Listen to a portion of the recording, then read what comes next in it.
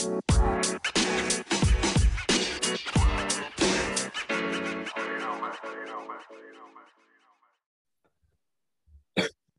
and welcome to the First Name Football Show. I am your host, Tobias Brown, and folks, we are back. Logan, how are we doing today, man?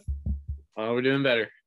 Logan, why don't you introduce our guest today? Because we have brought on what Logan describes as a somewhat encyclopedia of football. So, Logan, who we got today? Walk-in ESPN app, football guru of random college football and NFL knowledge. We got Luke Farrell joining us today. Luke, what's up, man? How we doing? What's up, guys? Man, you guys are too kind. Logan, I don't know about an encyclopedia, but, man, just excited to get to talk college football, NFL. Definitely a passion of mine. Looking forward to breaking down some games from this past weekend and overall just looking ahead of the season. So let's get right into it with this Ohio State game. You told us off the record you were at the Buckeye game this weekend. This was a game that I told people – I know the Buckeyes have a way better offense. I know Spencer Petras and Iowa's offense is a joke, and it proved to be a joke. The offense only put up a field goal. But that defense, I know the final score was 54-10, but watching it on TV, that defense is legit. They're disciplined, they're sound, and this game was closer than the score indicated. Did it feel closer than the score tells us when, live at the stadium? Well, I'll tell you what, Toby, 100%. The defense this year compared to last year, it's night and day. There was definitely a different buzz. To put in perspective, last year I was at the Oregon game, which was an absolute heartbreaker. Defense looked like Swiss cheese. It was a horrible, horrible game to be at. And this year, even though it was against a putrid offense, a very, very lackluster offense in Iowa, you could just tell and see that difference. You could feel that difference. The intensity, no doubt, is there. Jim Knowles has done an incredible job of just, I think, overhauling the entire, not just defensive culture, but the entire program culture. I just think there's that smash mouth, just crushing, just like absolutely electric defensive atmosphere. And, we talk about the Silver Bullets defense. I think it's finally back for Ohio State. It's just that culture that we've come to know, basically the entirety of Ohio State football history, just known for that suffocating defense. And it's exciting, man. It's exciting. The game, while Iowa did take, a 7-3 lead off that scoop and score from CJ, it still never really felt like the game was out of hand for Ohio State. But just electric. Defense is just locked in. The intensity is just a whole different level this year. So, Logan, what did you think of the Buckeyes' performance? The one thing that I felt really good about is even when the offense wasn't perfect, they still put up 47 points as an offensive unit. Logan, what did you feel after this game? I was just relieved we can finally have a game to do some comparison with. I'm tired of the early comparison of Ohio State, Michigan, who's better. No one's really played anyone. And, there's some truth to some of that. But I'm glad that we have a game now where we can see how each team did with Iowa. Granted, Michigan was on the road at Hawkeye Stadium, so I'll give them the benefit of that. But, dude, Ohio State blew them out of the water. And when you look at the stat line, it's a long stat line. And that's just because of the depth that Ohio State has on that offense. Even if, Henderson or Williams are down in the running game, dude, Darren Hayden is a dog. Dallin Hayden, my bad. He's going to be amazing. He's only a freshman. He's a true freshman, and I love him. Every time he comes in, I feel fully confident, just as if the starter was in. Wide receiver room, super deep. Tight ends, even Kyle McCord, dude. Like, anything ever happened to CJ Stroud, Kyle McCord comes in cool, collected, and I think he would take over just as well. But talk about that defense, man. I love the stat line for Petras. A 5.9 QBR.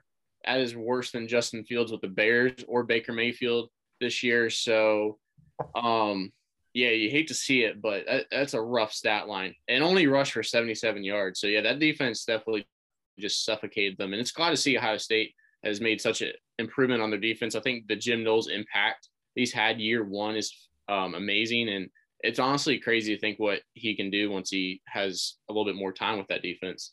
And the one thing that really stood out to me, too, you talked about the receiver room. 9 different guys caught a pass in this game. And Julian Fleming led the team in receiving yards. We hear all about Marvin Harrison Jr., Jackson Smith-Njigba, Emeka Egbuka. Julian Fleming putting out a nice performance. So the Buckeyes, I know here lately, our TikTok, we've been getting a lot of hate. Why do you have the Buckeyes at 2? Who have they beaten? Well, folks, let me break this down real quick. There's only one team in the country, and the only reason we keep Georgia at 1 is because of the defending national champs. Until they lose, it's almost a respect thing. You have to keep them there. 100%. There's only one other team in college football right now I think even holds a candle to Ohio State, and that's Tennessee. Outside of everybody else, I mean, Michigan can control the clock with that running game, but their quarterback play is pretty bad. Alabama, they don't have defensive backs. They don't have a pass defense. Like, put their Swiss cheese secondary up against this receiving core with Ohio State, and it's not going to be pretty. Now, Alabama can score, but they're not going to be able to score enough. So let's just stop. We've had people tell us, oh, Clemson, let's look at Clemson. Clemson had to bench their quarterback to come from behind to beat Syracuse. Now, I know I have sung the praises of Syracuse, and I have told you that Syracuse is the second coming of the 1972 Miami Dolphins, but it's Syracuse. And if you're a true national title contender, this should have been a game that Clemson at home dominated. They won 27-21. And, Luke, I want to ask you, because you are a guy who's big into 24/7, and really what turned the table for Clemson was bringing in true freshman Cade Klubnik, who is a 5-star coming out of Texas. What do you think? Is this kind of a changing of the guard where we saw, this is the end? DJ's no longer the QB at Clemson. Is this Cade's show now? Well, I'll tell you what, man. Cade Klubnik, I think, is an incredibly talented kid. I believe he's at a Westlake high school there in Texas, was a 5-star. I don't think he had the hype that Trevor Lawrence had coming to Clemson, but, man, he was pretty dang close just because he's an extremely talented kid, extremely talented quarterback, and I think he's got a bright future ahead. I do think DJ, I think post-game I saw an article Dabo did say DJ is still considered the starting quarterback at this point. Nonetheless, though, I'd have to say this week in practice, DJ is going to be feeling the heat 100%. Has a 5-star freshman, true freshman at that, nipping at his heels. And truthfully, if the offense rolls better with Klubnik at the helm, it's no question that he needs to give the nod. Even though experience, even though loyalty may go towards DJ, you got to put the guy in there who gives you the best chance to win. I still think DJ has a shot to maybe regain that locker room, but nonetheless, I still think Klubnik, sky's the limit with that kid. And truly could be that missing piece, in my eyes, to propelling Clemson to that national championship contender status. At this point, I don't think DJ is that guy who gives them that national championship presence. I think Klubnik could be that missing link, though. Inexperience could hurt him as the season goes on, as they enter that playoff talk, that playoff race. But nonetheless, man, if the kid's in rhythm, if he's feeling himself out there, give him a shot and see what they can do. You never know. Logan, I got to ask you, you have been taking the brunt of the heat on TikTok about not respecting Clemson enough. And I saw a comment, someone said, well, they're not a top 4 team, but still look at who they've beaten. Can you help us understand why Clemson is not legit right now?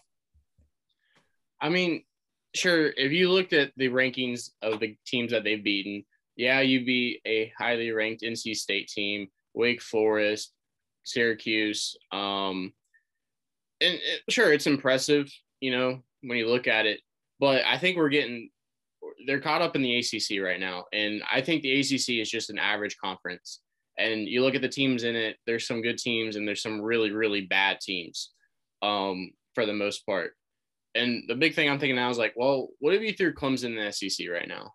Clemson would be a 500 team, probably maximum in the SEC. I think there's a lot of teams I would put them against Clemson and say, yeah, I don't think Clemson's rolling with that one, because they've had some close games with these teams in the ACC and they just kind of pull it out at the end. I don't think that'd be that case against some of these SEC teams or even the Big Ten for comparison as well. The one thing I do worry about, though, is if this offense is struggling, what they're going to do with this huge Notre Dame crowd that they get 7:30 kickoff next Saturday. Or I'm sorry, is that next Saturday or maybe 2 Saturdays? Do they have a bye? Regardless, that might be a little testing ground to see what Klubnik does, if he can rise to the occasion or if he folds under pressure. It'll be a challenging road game for them. But after that, they're really kind of cruising here. You got Louisville at home, Miami, who's been horrible this year at home, and then South Carolina, who's kind of started the rebound back at home. So I don't know. I mean, I don't think they're a playoff team. I think they'd get killed by the top 4 or even the top 5 or 6 teams in college football right now. I have my eyes on that South Carolina game because I was just going to say, our hot takes allowed on the show? Oh man, we are the kings of hot takes. We have hot take segments. If you've got one, wind it up for us, man. Well, I'll tell you what, I'm not going to claim this, but I'm just going to say I think that November 26th game against South Carolina, that could wind up being a Clemson L. I think South Carolina, I think Shane Beamer is a very bright young coach. I think that they are trending in the right direction, like Logan just said. Spencer Rattler's possibly his final regular season college game in a bitter rivalry game. Man, you never know what to expect in rivalry games. Throw records out the window, throw everything out the window. I would not be the least bit surprised to see South Carolina knock them off at home, for that matter. You know, Spencer Rattler, if he wants to get himself back in the NFL quarterback conversation, you know how you do it? You go beat Clemson at Clemson with the D-line with Brian Brzee, Xavier Thomas, and all those guys. 100%. You go throw for some yards and lead your team to a big victory in that atmosphere, somebody's going to take a flyer on you. I could not agree more. You want to talk about some hot takes, some crazy things that happened over the weekend? How about Ole Miss? We were all kind of saying, could Ole Miss come out of the SEC West? Could Ole Miss be the team to keep Alabama from getting to, you know, the SEC title game? And Ole Miss got their butts handed to them by LSU, 45-20. Brian Kelly really has LSU going in the right direction with transfer quarterback Jaden Daniels. Daniels played last year at Arizona State. You know, I'm shocked at how bad the Ole Miss offense looked, and I'm shocked at how quick Brian Kelly has picked up and gotten things going in LSU. Luke, are you surprised at all that LSU is looking this good right now? Well, I got to be honest. Brian Kelly, I'm just gonna put it out there. Not the biggest Brian Kelly fan, but we cannot deny that he is doing something that's pretty special. Given that they earlier in the season, people probably looked at this team and probably thought to themselves, you know what, the wheels are falling off. He's really done a good job of riding the ship, getting them back on track. I'll tell you what, too, it's hard not to root for and feel good for Jaden Daniels. I've been a huge fan of him since Arizona State. I think he's an extremely talented kid, extremely talented quarterback. And you kind of see what he's doing in a big-time conference like the SEC. It's pretty amazing to see how his entire season's turned around, maybe his career trajectory. You never know. Overall, though, I don't think it's surprising whenever you have to go play in Death Valley, which is, in my opinion, the toughest environment in college football, maybe behind a Penn State whiteout game. Death Valley in Baton Rouge, Louisiana is never an easy environment. And I think Ole Miss, while they have a ton of talent out there, I think Lane Kiffin's done a really good job this year of getting his guys coached up, getting them in a really solid position to contend in the SEC. I don't think we could be very surprised that they went out here and lost. Now, losing by 25 points, that's a pretty large margin of defeat. That's surprising. Nonetheless, though, Brian Kelly, he's got a solid resume.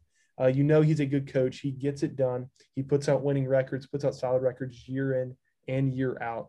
And I think at LSU, he's going to continue to build something that's solid. In the SEC, it's going to be tougher than I believe to build up a program than it would be at Notre Dame. Nonetheless, though, man, Jaden Daniels and LSU looking good and back in the AP top 25. Kind of a sneaky team that's kind of got right back in the fold in that national news mix. So, Logan, I got to ask you. You put Oregon back in your top 10 this week in your rankings. Oregon, nice win at home against UCLA, 45-30. Bo Nix, the Auburn transfer at quarterback, looked pretty good. You know, Dan Lanning, first-year head coach, former defensive coordinator at Georgia. I know Oregon looked terrible week one. Are you buying into that Oregon's that good, or is the rest of the Pac-12 and the rest of college football just beating each other up right now? Well, first I want to start out saying I was not a firm believer in the Ole Miss upsetting Alabama there in the West, but and that was one game I circled for Ole Miss to lose. And like I said last week, I had only had Ole Miss in the top 10 just because they're an undefeated SEC team, and I thought the Kentucky game they won was just kind of Kentucky's time to lose. But you know, in Oregon, you know, I will always say you'll never probably see an undefeated Pac-12 team in the playoffs. I don't think ever, at least for as long as the Pac-12 still remains. And for one, each team can show up at any given day and win. And Oregon's probably the most consistent team. They've kind of figured it out.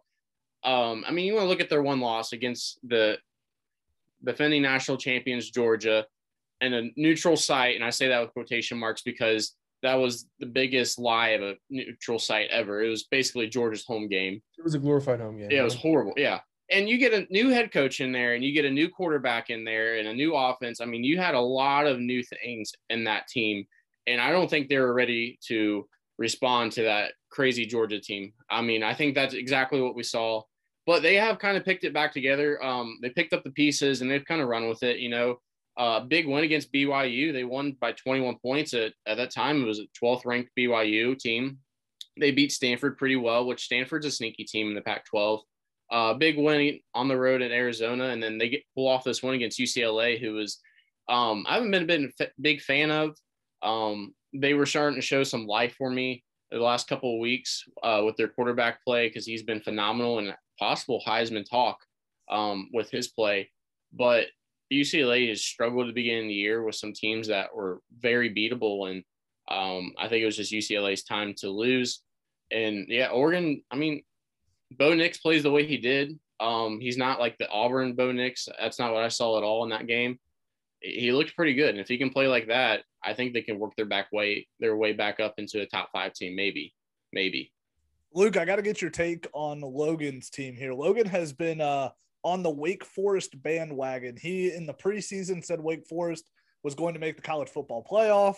That has not materialized, but Wake Forest did have a great showing this weekend against Boston College, beating Boston College 43-15. And I point this out because I know people say Boston College is a bad program. And, you know, yeah, they haven't been as great here lately, but they have a solid head coach and former Ohio State assistant Jeff Hafley, who I have a lot of respect for. I love Boston College's quarterback, Phil Jurkovich. I think Phil Jurkovich is an NFL caliber, maybe not a starter, but a quality backup. I was impressed the fact that the defense held Boston College to 15. Sam Hartman looks like he is back to full strength and just looks great. Are you giving Logan any credit for picking Wake Forest to be so successful this year? Well, I'll tell you what, to second what you said, Boston College, huge respect for Jeff Hafley.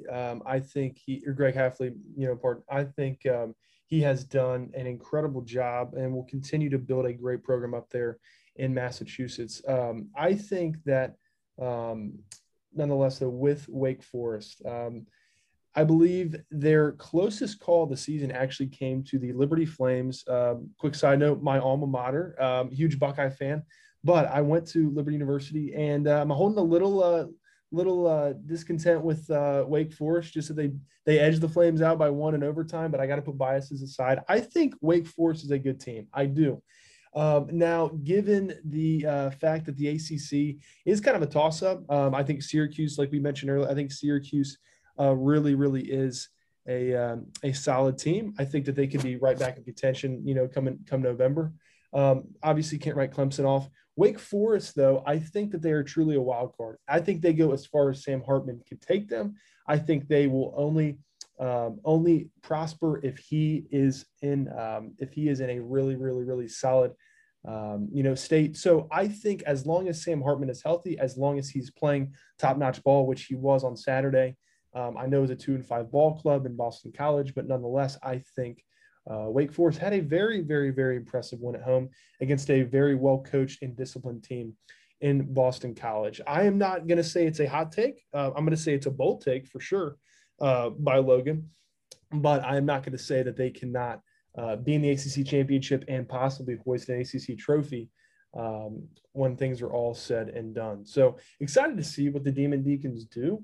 And I think that they truly are building, looking ahead to the future, they're building something out there. They've had continued success here for the last couple of seasons, and it may continue based upon, this most recent success. So I tell you, one team that I've been paying a lot of attention to is TCU, the Horned Frogs. Huge win on Saturday over Kansas State, 38-28. And the reason I bring TCU up is they're number 7 in the country, and they've quietly gone undefeated with wins against Kansas State, Oklahoma State, Kansas, Oklahoma, 4 straight weeks of top 20 wins.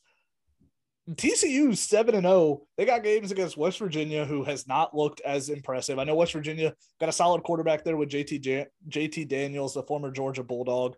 Then you get Texas Tech, who's always dangerous because of that high-powered offense. Texas with Quinn Ewers, who suffered a tough loss. Baylor and Iowa State. Don't sleep on TCU being there undefeated at the end. And what will be interesting is let's say you've got Ohio State undefeated Big Ten champ.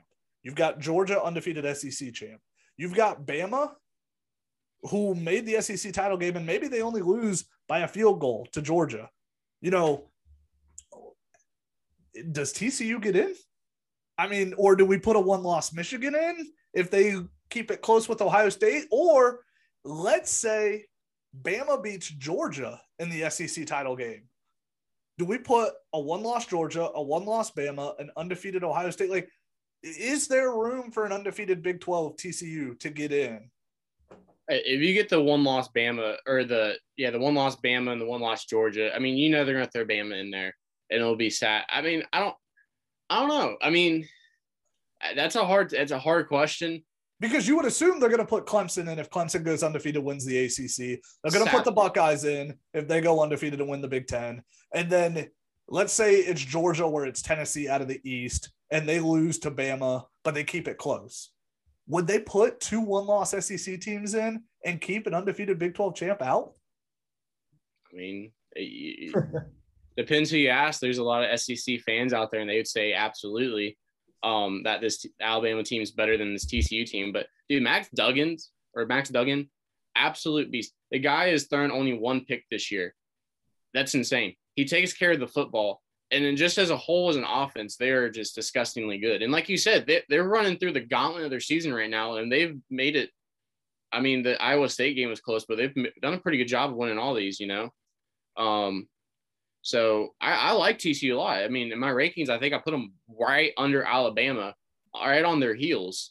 So I don't know. That's a tough question. I like TCU a lot. If they can win out and win the Big 12 and they blow everyone away, they blow the games they should. I think they're in. Luke, what do you – if in this scenario, let's say Clemson goes undefeated, they win the ACC. Gotcha. Ohio State goes undefeated, they win the Big Ten. You can pick either Georgia or Tennessee. It doesn't matter. They're undefeated. They win the SEC East, but they lose to a one-loss Alabama in the SEC title game. Do you put the undefeated TCU Big 12 champ in, or do you put 2 one-loss SEC schools in? So this is where it boils down to the argument of and this is what I think the playoff changes each and every year. And I think this is when an 18 playoff is going to help. Are we going to say that the 4 best teams in the country should be put in the playoff? Or are we going to say it's the 4 most deserving teams? Because it's an entirely different argument. Part of me, I'm like half and half on this. Part of me believes that TCU should get in the playoff, no doubt, if they win out and win the Big 12. They're a Power 5 undefeated conference champion, which to me, no doubt, undoubtedly deserves a spot in the playoff. Where they're seated at, where they're ranked at, doesn't really matter. Just let them be in. But another half of me wants to say, you know what? If I put TCU on a field with Alabama, a one-loss Alabama, a one-loss Georgia team, Tennessee, whoever, who in their right mind is going to pick TCU to beat one of those 3 teams? It's really hard for me to pick that game. It's really hard for me to pick against a one-loss SEC, dominant, great resume. I mean, if we're talking about TCU, they have a great resume as well. But, man, if you're putting a team like TCU against the Tennessee, Alabama, or Georgia, who in their right mind is going to pick TCU? If you do pick TCU, props to you. You're bold. I would not personally pick them. But, part of me putting, 2 SEC teams in, even if there's an undefeated TCU team, it is kind of fascinating because that would definitely bring up the entire argument about SEC bias, which we're all, used to. It would really be a fascinating dilemma. Nonetheless, I think TCU, though, if they went out, it would be next to impossible to keep them out as an undefeated Power 5 champion. So I want to transition here because the NFL has just as much we've got to hit on. Starting today with the news that Matt Ryan is done for the year, they're saying it's due to a shoulder sprain. We can all read between the lines. It's because he's thrown 9 interceptions in 7 games and had 11 fumbles. He's being benched for Sam Ehlinger. And a lot of people have said, I can't believe they're benching Matt Ryan. He's played pretty well. I know the turnovers look bad, but he's also, he just broke the completion record for the Indianapolis Colts in a single game just last week. So how are you benching him? This has nothing to do with Matt Ryan's play. They're going to say it was on the turnovers. They're going to say it was a shoulder sprain. It has literally zero to do with Matt Ryan's play. It has to do with the fact that the Indianapolis Colts are the 3rd best team in the AFC South. They have absolutely no chance of making the playoffs. And so the Colts are looking at this as, we're not going to make the playoffs. We know Matt Ryan's not the future at quarterback. Sam Ehlinger's done some nice things. He beat out Nick Foles recently for the number 2 spot. So let's see what we have in Sam Ehlinger. Do we have anything that's worth rolling with in the future? Or do we just, take a wash on the rest of the year and try and be in position to maybe not get a Bryce Young or a CJ Stroud, but be in a position to get this second tier of quarterback, whether it be a Will Levis or, whoever they may like. I think this has more to do with evaluating Sam Ehlinger and seeing what they have in him than it has anything to do with Matt Ryan's play. Logan, were you surprised when the Colts, announced that Ryan was done for the year? No, and I think that just bites at a bigger issue that the Colts have been trying to do for the last couple of years, and that's just like a patchwork job at quarterback, trying to throw in just a guy to manage the game for him, and bring in these veterans like Carson Wentz and Matt Ryan, and it's just not it. Their time's up and over. And they brought him in, and they have a really good team surrounding them, offense and defense, but they're missing that crucial guy at quarterback to lead them. And I'm not surprised. I mean, I'm ready to see what Sam Ehlinger can do. Coming out of Texas, I thought at least he should get a shot somewhere. And it looks like he's going to get it this year. And I like how they put, he's indefinitely the starter for the rest of the year, for being any injury or not. So, no surprise at all, and I'm kind of excited to see what happens because, if they find their guy, they still might have a season, but I don't know. Luke, I got to ask you, do you have confidence in Sam Ehlinger? He had a great career at Texas, really with some underperforming Texas teams. Do you have confidence in Sam Ehlinger as an NFL quarterback, and do you think this is it for Matt Ryan's career? Well, to answer your first question, and just to admit that I'm kind of eating crow, Sam Ehlinger getting to the point he's at, I think has definitely proved me wrong, as I'm sure he's proved other people wrong. Coming out, I was like, Sam Ehlinger, he's that guy at Texas, had a good career, definitely had an extended college career. I'm like, you know what? If this guy makes the NFL, he's going to be a backup at best. Maybe we'll never make it off, probably bounce between practice squad type of guy. And to put it just blatantly, he has blown me away with where he's at now. Props to the guy. He's worked his tail off to get to where he is. And I think he honestly has potential. And let's not beat around the bush here. I think that Indianapolis, while they may be out of the playoff race this year, could very well, with that new blood under center, with some offensive weapons. By no means are they looking like, a Buffalo Bills, Kansas City Chiefs, offensively talented roster. But hey, Michael Pittman, I'm a firm believer in him. Jonathan Taylor, just need to give him the ball, and I think the sky's the limit for him. Who knows, man? Who knows what they could do? Maybe we'll see a once-in-a-lifetime type of turnaround. And the Colts could really right the ship here and maybe contend for a wild card spot.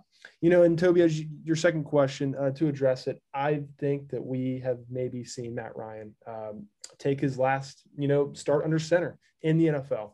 I think age has finally caught up to him. That old saying about age is undefeated. I think that it is knocking.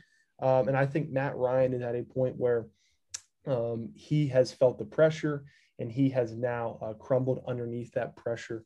Honestly, tons of respect for the guy. In my opinion, one of the most underrated quarterbacks to do it. I know he's Jekyll and Hyde at times. I know he's had seasons where he looks like an all-time great, and he's had moments where he looks very pedestrian. Nonetheless, though, a great quarterback, great career. And if this is it for him, he can go out with his head held high, knowing that he had a solid career and, should be in the Hall of Fame one day. Another quarterback situation I want to react to, the Monday Night Football game is still going on right now. It's About 5 minutes left in the third quarter. The Bears are up on the Pats 23-14. You know, and Mac Jones started this game. And Mac Jones got pulled pretty early. It was a short leash. He went 3 of 6, 13 yards, an interception. He, you know, ran for 24 yards on 3 carries, but they pulled him and brought Bailey Zappi back in. Zappi's gone 5 of 7, 109 yards and a touchdown, a 153.3 quarterback rating since coming back in. You know, I want to compare this situation to the Robert Griffin III situation when he was in Washington.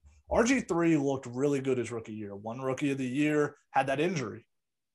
Well, if you remember that same draft that they took RG3 number 2 overall, they took another quarterback in the 4th round by the name of Kirk Cousins. And Cousins sat behind RG3. And when RG3 got hurt, Cousins came in and he never looked back. And what I wonder is, did Mac Jones, you know, we got to find out that maybe Mac Jones wasn't 100% healthy.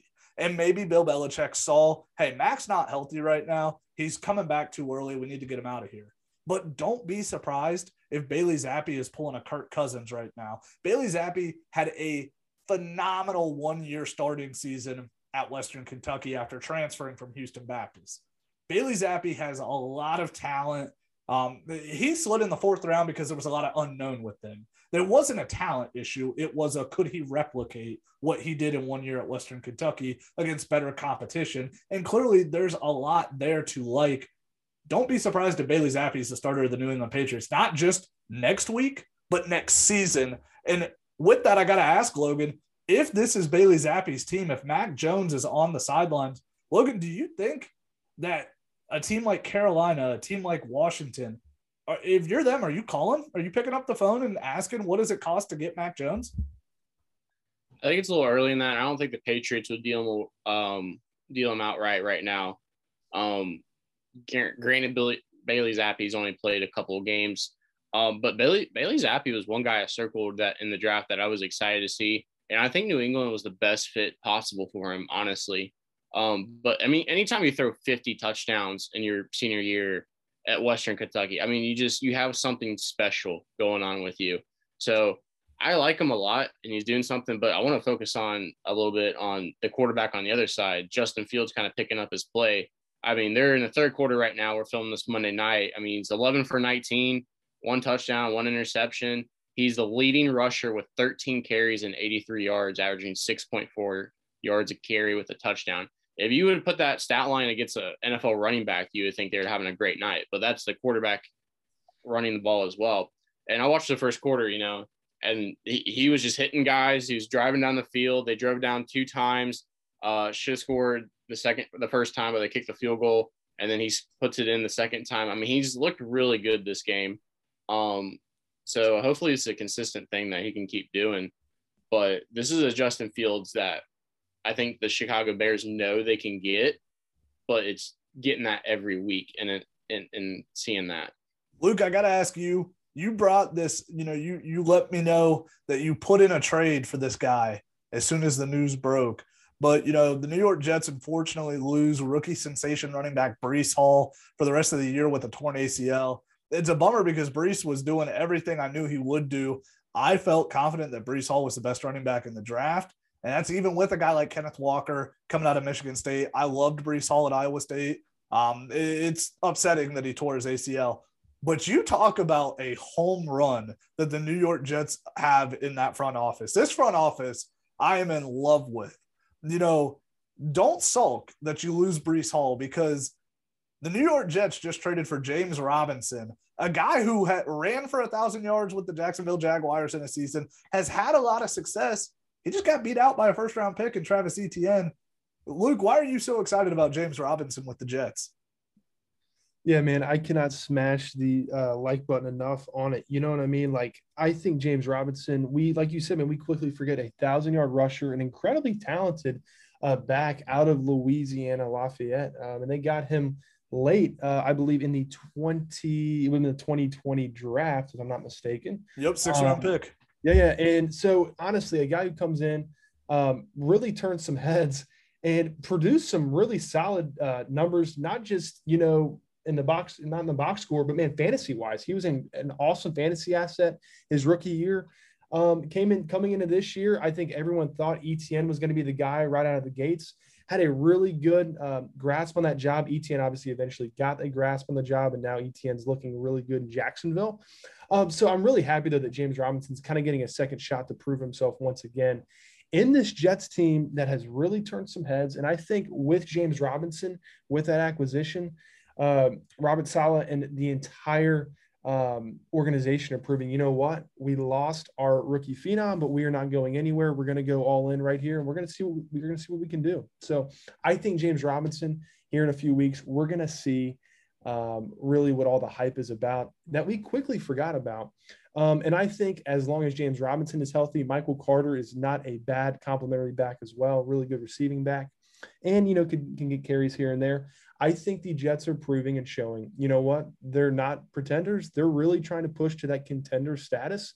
Even if people are writing them off, I think that they are really showing up and showing out and, showing that they're not going to go away, even though they've lost their rookie phenom. So, I want to talk about some other quarterback situation, and I want to look at the Carolina Panthers and Tampa Bay Buccaneers game.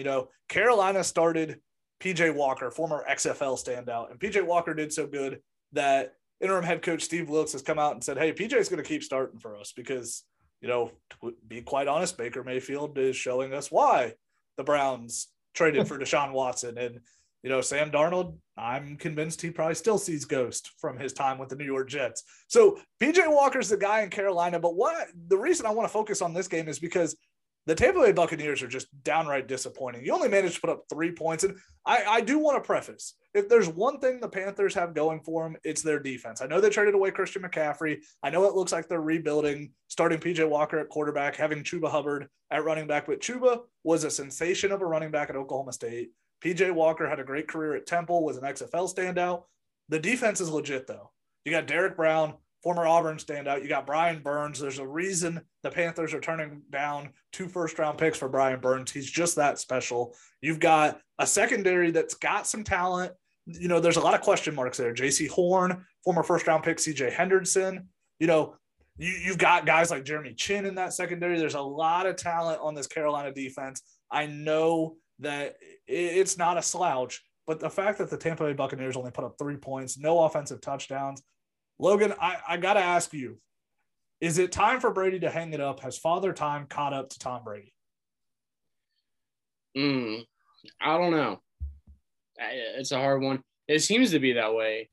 It's also hard to judge whether this is just the impact of having so many injuries on your team, where, like the second stringer basically, that's what I'm used to watching now on that team. They've had so many injury issues. Tom Brady went 32 for 49 with 290 yards, sacked only once. So, not a horrible stat line, but the fact that you don't score at all is disappointing. The rushing game was almost non-existent. They had 46 rushing yards.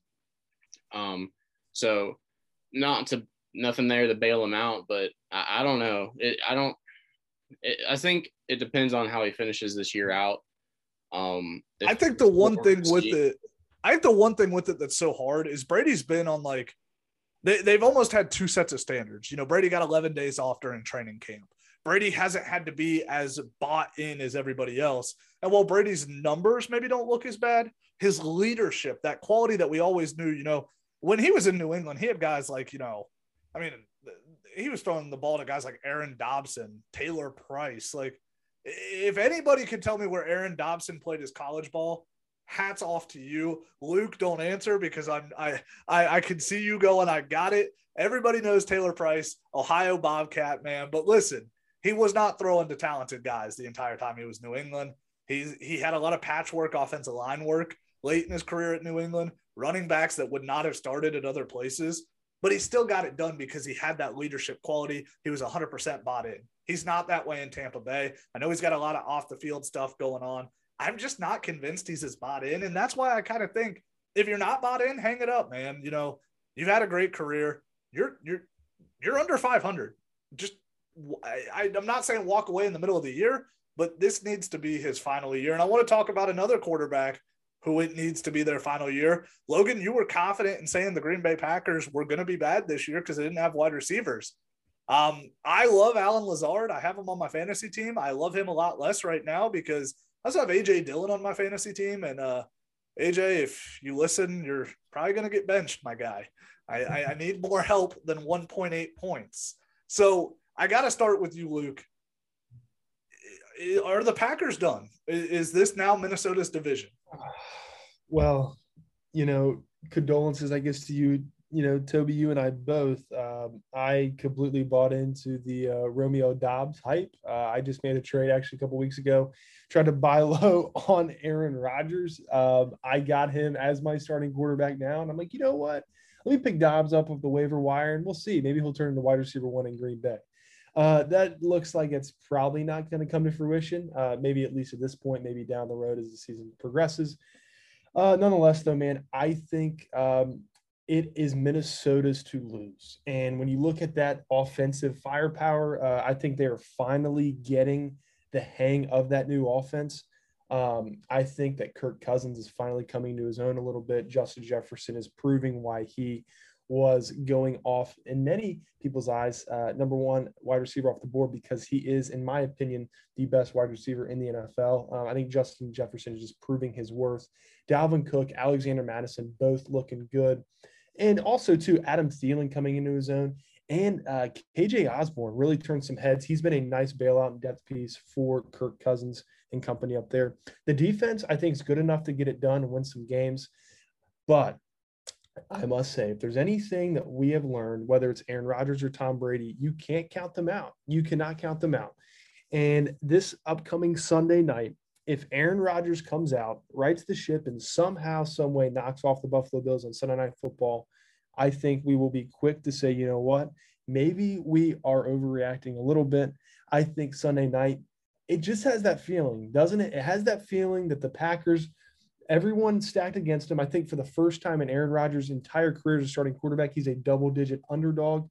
It just feels like everyone's counting them out at the wrong time, and it may just turn out to be that the Packers pull it out on Sunday night, turn the season around, and what a better opportunity than to do it on Sunday Night Football. So I will tell you, I want to give some props to the Washington Commanders. You win the game against Green Bay 23-21 with backup quarterback Taylor Heinicke in. I love Taylor Heinicke. Again, former XFL standout. He didn't have the greatest game. 20 of 33, 201 yards, 2 touchdowns and a pick, but he's just so gritty. That final first down completion to Terry McLaurin to win the game, Kenny Clark is barreling in on him, and Kenny Clark is about to knock him into next week. Heinicke doesn't care. He takes the shot, delivers a ball that, while, yeah, it was kind of a 50-50 ball, he had the confidence in his number one guy, and you can see it. Washington, the rest of that football team, they rally around his confidence, his demeanor.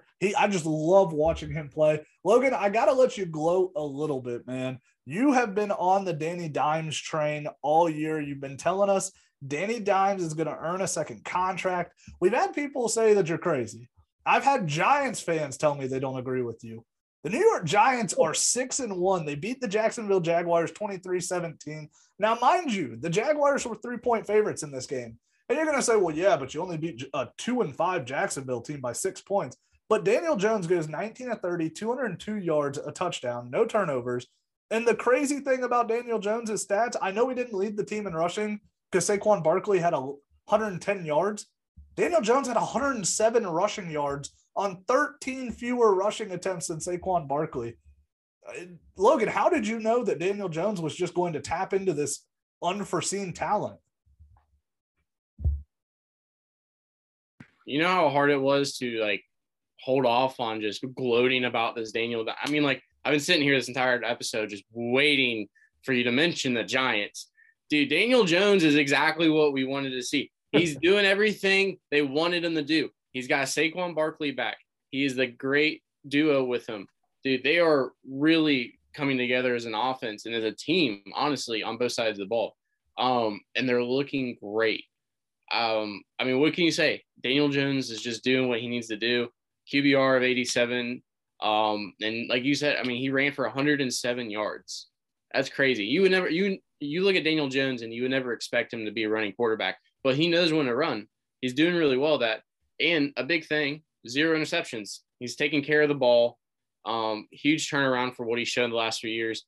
And I heard a take today, and I'm not taking credit for it, but it would make sense. And even if he doesn't get a contract extension, they still have that franchise option or franchise tag option. And actually thinking about it, I'm like, I could kind of see that. I could see the franchise tag coming on him and then not paying him.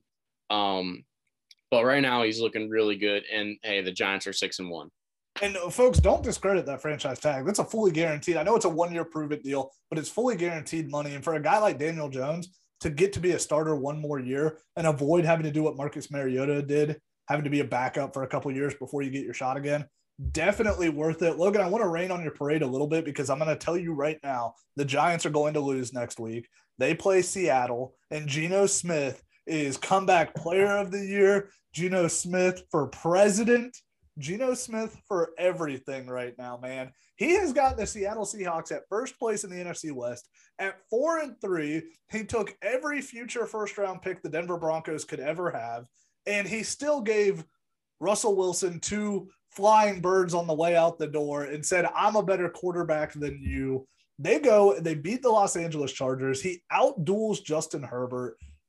Geno Smith for president right now, man. Luke, I want to end the episode. You are our guest, so I want to end the episode. You get one hot take for this upcoming weekend. It can be college. It can be NFL. Give us one hot take for this upcoming weekend. Oh, golly, man. That's a heavy question. You know what? My hot take, I'm just going to harp back on it. I think somehow, some way, Aaron Rodgers rights the ship, and I think the Green Bay Packers beat Buffalo in Orchard Park on Sunday Night Football. I don't know how they're going to get it done. I don't know, I don't know if it's going to be run heavy. I don't know if it's going to be Aaron Rodgers finally finding his guy that he clicks with. I just have a gut feeling they're going to do it, and they're going to do what it takes to knock off Buffalo, who, in my opinion, is probably the best shot to win the whole entire thing this year and hoist that Lombardi trophy. That's where I got to go. My heart's still there. I believe in Aaron Rodgers, reigning MVP, and it's hard for me to pick against him in prime time. But if I stand corrected, you know what? They're called hot takes for a reason. So that's where I'm going to go. Hot take, Packers on Sunday Night Football beating Buffalo on the road. I'm not going to bash it. If the Packers can figure out the offensive line, if they can kick Elgton Jenkins back into guard, Bakhtiari gets healthy, he plays left tackle, and they can establish the running game. They can get the two-headed monster of Aaron Jones and A.J. Dillon going. They could control the clock and keep Josh Allen on the sideline. I'm not going to bash it. We'll have to have you come back on and maybe do some revisionist history if it doesn't look good. But, folks, that's all we've got for you guys this time. Like I always tell you guys, rate, subscribe, and review to the podcast. Until next time, we'll see you guys later. Have a good one. You